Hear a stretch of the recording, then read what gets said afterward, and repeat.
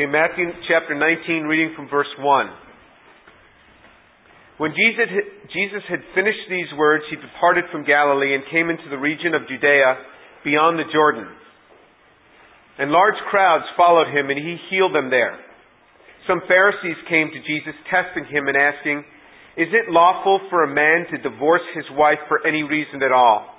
And he answered and said, "Have you not read that he who created them from the beginning made them male and female? And said, for this reason a man shall leave his father and mother and be joined to his wife, and the two shall become one flesh. So they are no longer two, but one flesh. What therefore God has joined together, let no man separate." They said to him, "Why then did Moses command to give her a certificate of divorce and send her away?" And he said, "Because your hardness of heart, Moses permitted you to divorce your wives.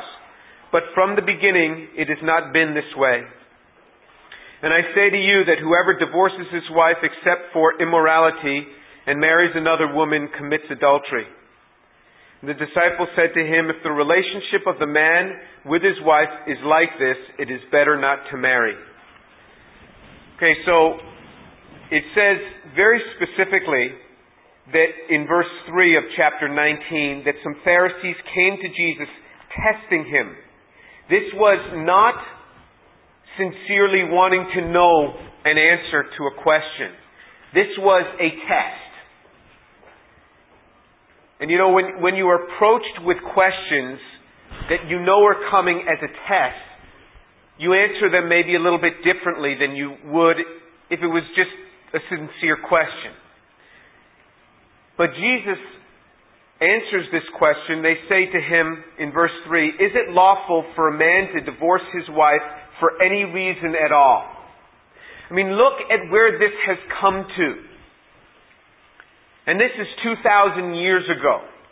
It came to the point where, can a man divorce his wife for any reason at all?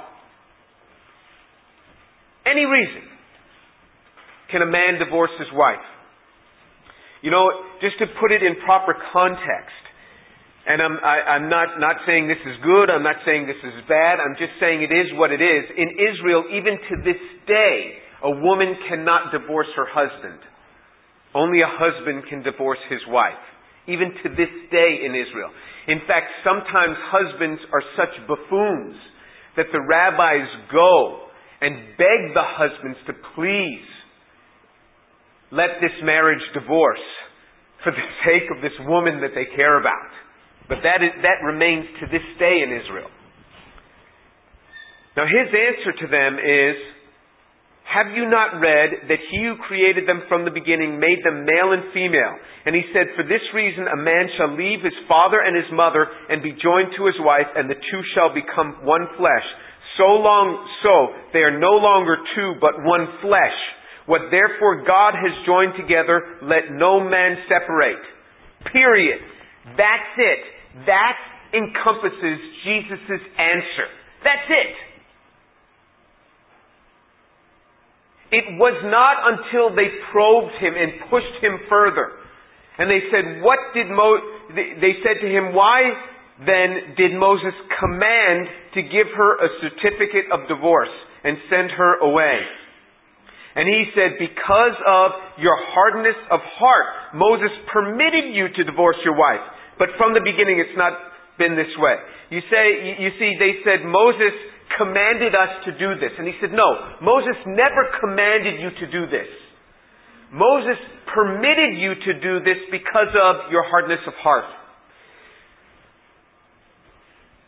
So they are quoting from a portion here in the Old Testament. They're quoting from this portion in Deuteronomy. So let's turn to Deuteronomy. This is the 5th book of your Bible. And you find Deuteronomy, and it's in Deuteronomy chapter 24. Deuteronomy chapter 24, and you'll see the context of this. Deuteronomy chapter 24, reading from verse 1. "When a man takes a wife and marries her, and it happens that she finds no favor in his eyes because he has found some indecency in her, and he writes her a certificate of divorce and puts it in her hand and sends her out, from his house, and she leaves his house and goes and becomes the wife of another man, and then it goes on. Specifically what they were asking about is this verse. It never says for any reason at all. It says that he has found some indecency in her. But it also says when a man takes a wife and marries her. Now keep your finger right there and turn over to Genesis. Genesis chapter 2. Because this is where Jesus goes back to. The Pharisees go back to this portion in Deuteronomy. Jesus goes back to this portion in Genesis. In Genesis chapter 2.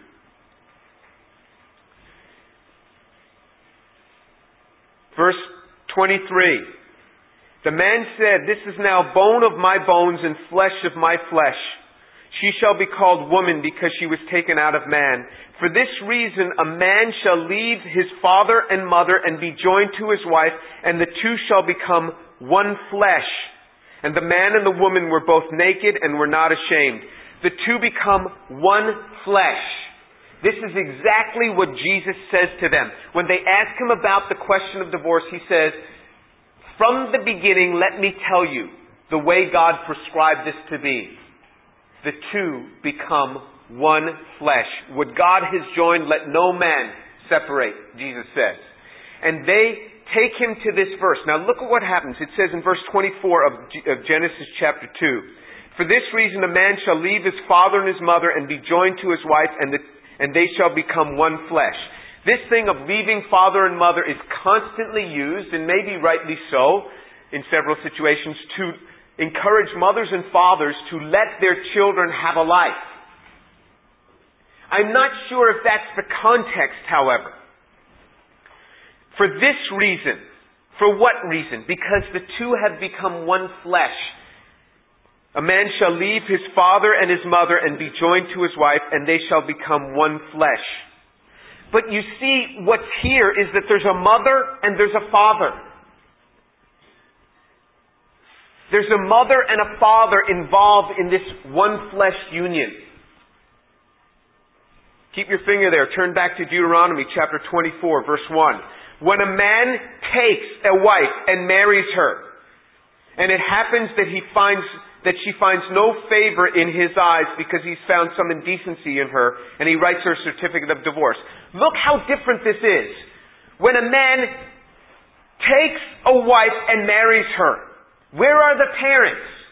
Where are they? I don't need parents. I can make my own decision. I know what I need. I know it. I don't need anybody to tell me who I should marry and who I shouldn't marry, or this person's good for me. I made the decision. I took a wife. It's very different than the way God had meant it to be before the fall. He said, a man needs to leave his father and his mother and be joined to his wife, and the two shall become one flesh. There's a father and a mother involved here. A father and a mother involved. Fathers and mothers have this amazing gift from God. They absolutely do not deserve it, but it has been given to them from God to have a pretty good idea of who is good for their child and who isn't. They have a pretty good idea. And I think it is a huge mistake for a man to take a wife based on his own judgment and make that decision on his own without the counsel of his mother and his father. Because God has given them an ability to know, is this person good for my child? Is this man good for my daughter? I was talking with a man recently, and he said that his daughter was dating a guy in college, and he had told her, he said, you and I are very close. And this young man that you're dating, and this relationship is getting deeper and deeper, I don't think that he's right for you. And the closer you get to him, the more it's going to strain our relationship, because I don't think he's right for you. And this girl, based on that, because she respected her father, stopped seeing this young man, and is now very happily married to a man that she met about a year after that incident. And I really respected this young lady for taking her father's counsel in that way. I think parents need to be really careful that we hear from God on these sort of things. But I think children need to really listen, even to unbelieving parents, because God has given them such a gift. There is the whole community involved. It is not just a man taking a wife, and it says in verse 20, in chapter 24 of Deuteronomy, when a man takes a wife and marries her, and it happens that she finds no favor in his eyes because he's found some indecency. Well, the parents would have seen this indecency, this lack of favor, this lack of being appropriate, long before the marriage ever took place. The parents see it. And the parents have an eye for this sort of thing. Because love is truly blind. The decisions that young men make in this realm and young women make often amaze me. How can you be enamored with this individual? There's nothing there. Well, I'm not sure I'll ever get another. Well, better not to have any than to have that one. And I've known many, many women that weep because of loose decisions that they've made in this realm. And the young people that I know that have gone expressly against the parents' will end up in big problems. If you are convinced that that relationship is of God, you pray that God turns your parents' hearts. If your parents don't agree. You pray that God turns them. You honor God and pray that God turns them. Because to have the community, to have the family in a marriage is critical for the marriage to survive. With a 50% divorce rate, more than 50% divorce rate in the world and in the church, that means half of you in here are going to undergo the pain of divorce, and it is deeply painful. You say, well, it's not going to happen to me. We love each other. I don't know a couple that has ever gotten married that didn't love each other. Maybe it happens, but I don't know. So they all start out loving each other. So that doesn't work. That in itself is not enough. There's a community involved here. When I started liking Shireen, every time she would go near me, my heart would start pounding. And I was praying for months about this thing. I brought the church into this decision before engagement. And they shared it with their families. Families were involved. The church was involved. For a long period of time before we got engaged. For almost a year before we got engaged. The church and the family were praying. And in fact, I committed it to the leadership of the church. I said, look, if you guys don't agree, I don't want to do it. I don't want to make a mistake here. And after 6 months, everyone was in agreement except the associate pastor, who I really honored. They said, well, we won't get engaged then. And then the pastor said, wait, either he's hearing from God or we are. Let's pray another 6 months. And then after another 6 months, we got engaged. It was just before I had to leave for graduate school. But you know what's happened? Even in our marriage, and we've had our share of problems, I never has the thought crossed my mind that I made a mistake. That this was the wrong girl. Never. And you speak to couples and they'll tell you, oh, this thought has gone through their minds many a time. Never has it entered in. Because all these people that are outside the hormonal situation are not going to be swayed wrongly. Because these chemicals that work in the individual's bodies who are involved in this relationship can totally mask them to the unknown, to the things that are obvious to everyone else. And that's why it says the guy takes this wife, and it happens. She finds no favor in his sight. Well, what happened? Why did you take her? I don't know. I don't know why I did it. I mean, she looked good at the moment. It's a difference between taking a wife and a man leaving his father and his mother and developing that relationship with his wife. And then let's turn back to Matthew chapter 19. And it says, and the two, in verse 5, Matthew chapter 19, verse 5, leave his father and his mother and shall be joined to his wife, and the two shall become one flesh. The two shall become one flesh. Keep your finger right there. Turn to 1 Corinthians chapter 6. 1 Corinthians chapter 6. We are going to see a glaring difference here. 1 Corinthians chapter 6.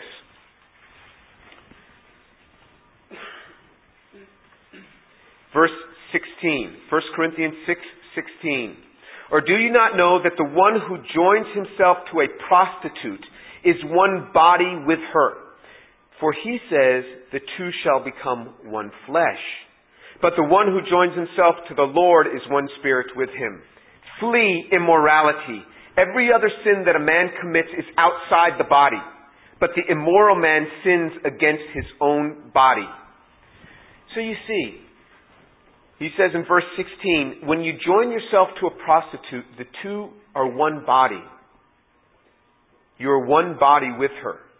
For he says the two become one flesh. He's saying in marriage, the two become one flesh. In a non-marital union, sexual union, they become one body.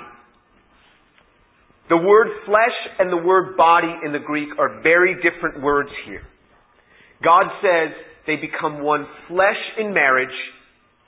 In a union outside of marriage, they are but one body. And there is a big difference. In marriage, my life is your life is my life. People will say to each other, young people will say to each other, let's go play tennis together, let's go to a movie together, let's go sleep together. They don't say, let's go have children together. Because they are not one flesh. When you become one flesh with somebody, it is, I love you so much, I want more people like you around. I want children around. I want children that look like you, that have your eyes. I love you that much. There is one flesh. I am with you in this, for better or for worse. I am with you in this, for joy and the pain. We will share everything together. Our money is shared. Our home is shared. Our bed is shared. Our life is shared. Our children are shared. Our experiences and the pains are shared. That is very different than one body. I am here for my convenience, and you are here for my convenience. It is very different. The two become one flesh. This one flesh union has so impacted my life. I hate to be without Shireen by my side. I've heard men say, I just had to get away from, my wife. I had to get out. I'm like, what's wrong with you? I just like to be with my wife. I don't like to go out with the guys without my wife. Now, she doesn't always want to go out with us. But I like having her there. I enjoy her. And the experiences, we've been married almost 25 years. And the experiences that we've had together, that we share together, it is our life. It is our life together. We met when we were 20 years old. We've had this life together. We've had life together. The same experiences. The same people. The first people that came into our home when we were first married. We remember that. Oh yeah, remember this guy from Venezuela came in our home, and we talk about this. And the times we laugh, where only Shireen and I can laugh about it. Because we'll remember at the same instant a common experience that we've had. The same instance. Silly things. We were once in a guy's house. The guy's name was Henry Amarasuria. And he was from Sri Lanka. So we were in graduate school. And we go to visit his house. And after the meal, he says, do you want some ice cream? I say, sure. Just a little bit. I was just being polite. Well, the guy gave me half a teaspoon of ice cream in my bowl. Obviously, in Sri Lanka, a little bit is different than American, a little bit of ice cream. And Shireen looked at me and smiled, and I looked at her and smiled. And any time that she serves me food, and it's just a little bit, I say, thanks, Henry. And she knows exactly what I'm talking about. Because we are one flesh, and we laugh together. Together. Only in a lifelong experience Can you do something like this? Can you laugh about this? I mean, instances that only couples can have who have had this one flesh. One day, well, I've gotten Shireen upset many times. It's really hard to do, but I'm successful at it. And one day I got her upset and she did something very unusual. She was so frustrated. She was walking and she came by the dryer and she just kicked it. And it was so funny. The kids and I looked at this. Here she was upset and she kicked the dryer and the dryer goes bong. I mean, I'm telling you, if I was angry and I kicked the dryer, it would have gone through the drywall. It really would have. And so the kids and I would go by and try to wiggle like that and kick the dryer. And so, to us, this is a point of laughter to this day. This was 15 years ago. But to this day, you're going to kick the dryer today? You know, this is the one flesh union where you become one life together. This only in a marriage.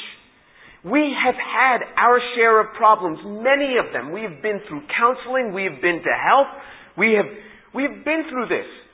And the counselor said, look, this is not Shireen's fault. Even professional counselors will go to them and they say, Jim, Shireen is a normal sinner. The guy said to me, but you, Jim, are a messed up sinner. So I take full responsibility. I really do. And my cry to them was, okay, help me. Because for us, divorce was never an option. It's not an option.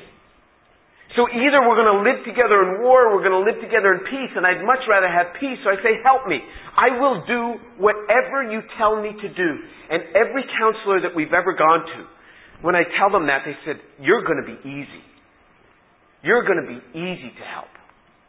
And I, as the man, in every case, initiated, I think we need to go to a counselor on this one. Because men are a bunch of wimps and they wait for their wife to suggest this, and then the men think, I don't need that. I need it. I really need it because I want to be one flesh with my wife and not just one body like with a prostitute. And it says, flee immorality. This is a sin against your own flesh. I want to be one flesh. I want to be one flesh with my wife. And we have these experiences together. You know, one day after our fourth child, we were eating dinner, Shireen and I were eating dinner, and the kids were in the family room just screaming. I mean, this was a long time ago. I mean, Ben was just a little baby, and so we're sitting there eating, and we're both exhausted. And the kids are screaming, and she looks up at me. She says, so, you want to have another one? And you know, because I've always pushed her for more kids. And I just smiled. And to this day, we laugh about this. So, you want to have another one? Only Shireen and I can share this together. Because we've lived this life together. This is a treasure which you can have. This is not out of your grasp. Many of you have come from homes and experienced the pain of divorce. You don't have to relive it. I mean, this is exactly what it says. They said, how do you do this? He says, the two become one flesh. He's saying it's within your grasp. It's within your grasp. This is not impossible to have. It's not impossible to have this kind of relationship. It does take work, but I am telling you, it is so worth it. I come home from work. If Shireen's not there, I mean, the home is empty. And I'm looking around, where's Shireen? And I hear walking down the steps, and it's just Josiah. Oh, it's just you. Where's Mom? I don't know. You know, typical 15-year-old. Where's Mom? I don't know. Is she home? I don't know. Where'd she go? I don't know. No, everything to a 15-year-old is I don't know. And I'm looking all over. Where's Mom? Where is she? Why? Because the home is not the same without her. And Shireen will say, that's just because I feed you. That too. But it's not just that. I like to have her there. I mean, I can be such a pest. Such a pest. I mean, we're eating and I keep hooking her arm and here, you eat like that and I'll eat like this. And I mean, to this day, I still bother her like this. And she says, you know, you can be such a pest. But to me, this is my flesh. We are joined. together. We have our kids together. And, so much of our conversation now alone revolves around the children. Do you hear what Breen said? Breen is feeling this way, da, da, da. And we relate all these experiences we had with our kids. I say, remember, Breen always used to come and jump on my back when I'd come home. And just all of these experiences. Only she knows this. Because we experienced this life together.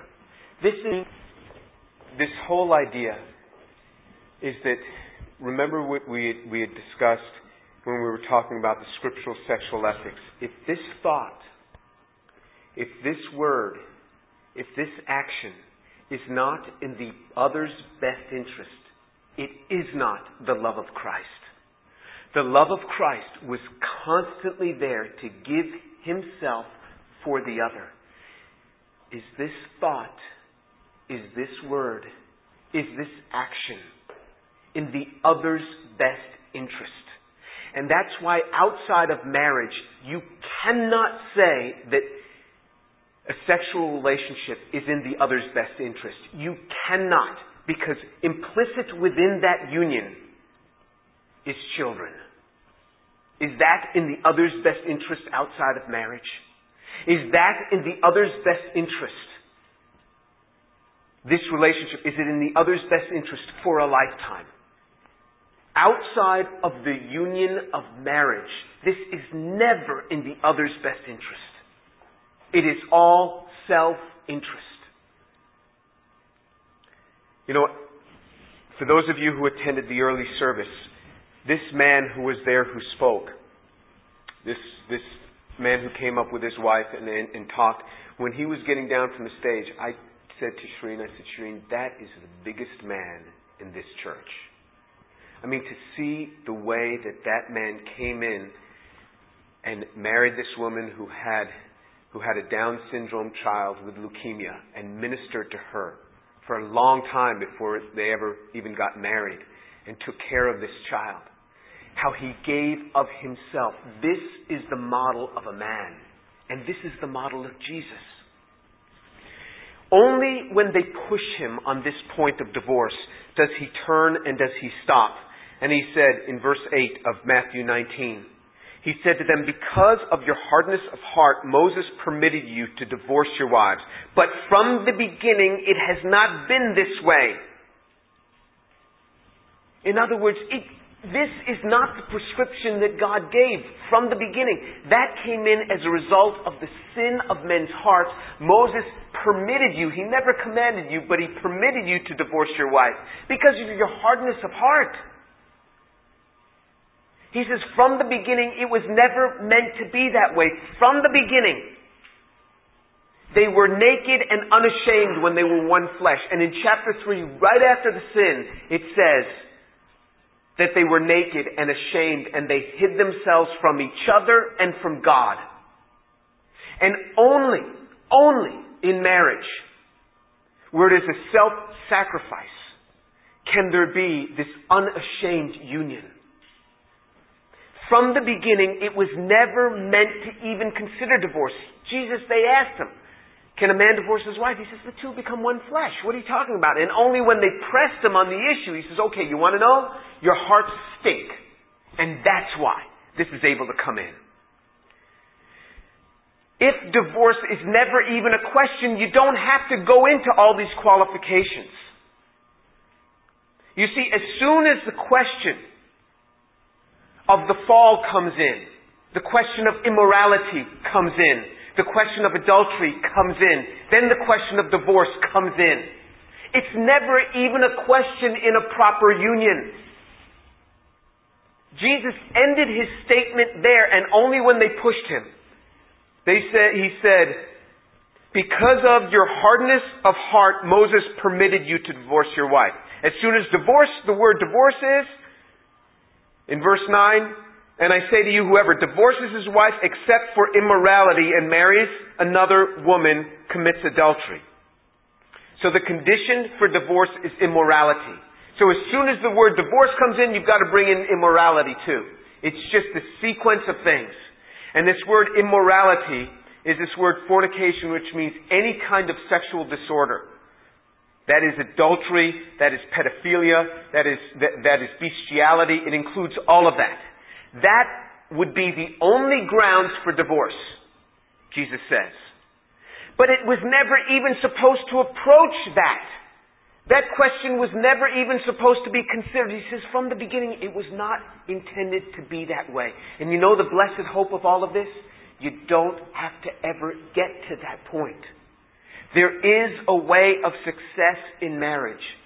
You make it a community. You marry into a family. My family was unbelievers totally at the time. But they welcomed Shireen in. And she became part of the family.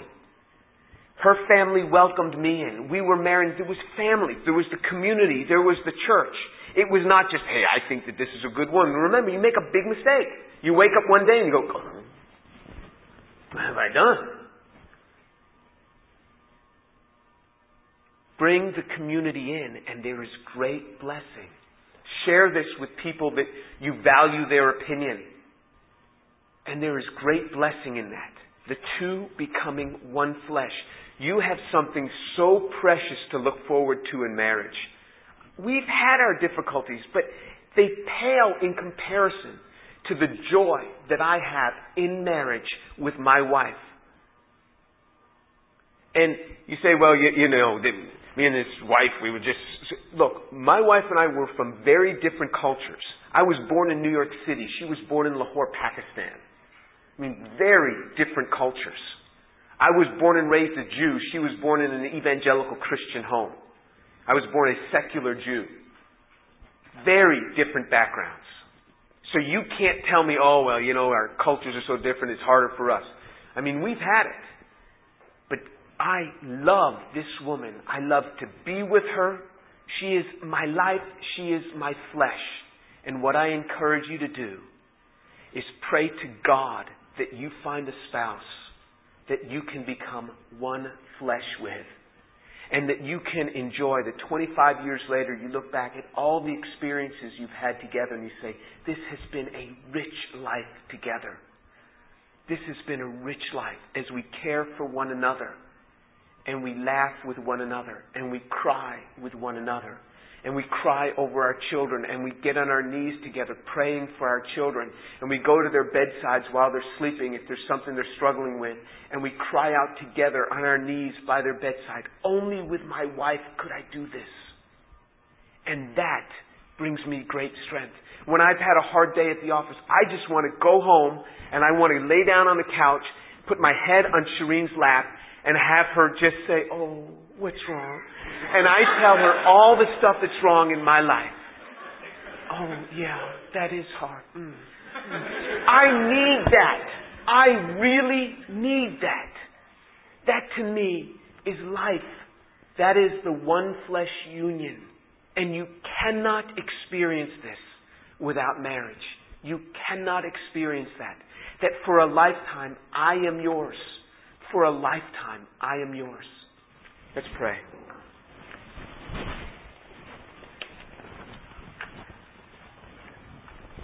Father, thank you so much for the words of Jesus, where He brought us right back to the beginning.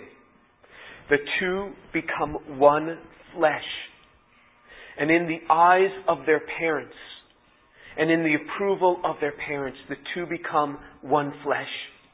Father, I thank you that these young people need not ever experience the pain of divorce as they make the counseled decisions in you regarding these matters. And as they live their lives in accordance to the Scripture, they need never experience that pain. Father, I pray that through this class, many of the young people here would take hold of this message and pray to that end to find a spouse that loves you, that honors you, that glories in your word. And the two would become one flesh.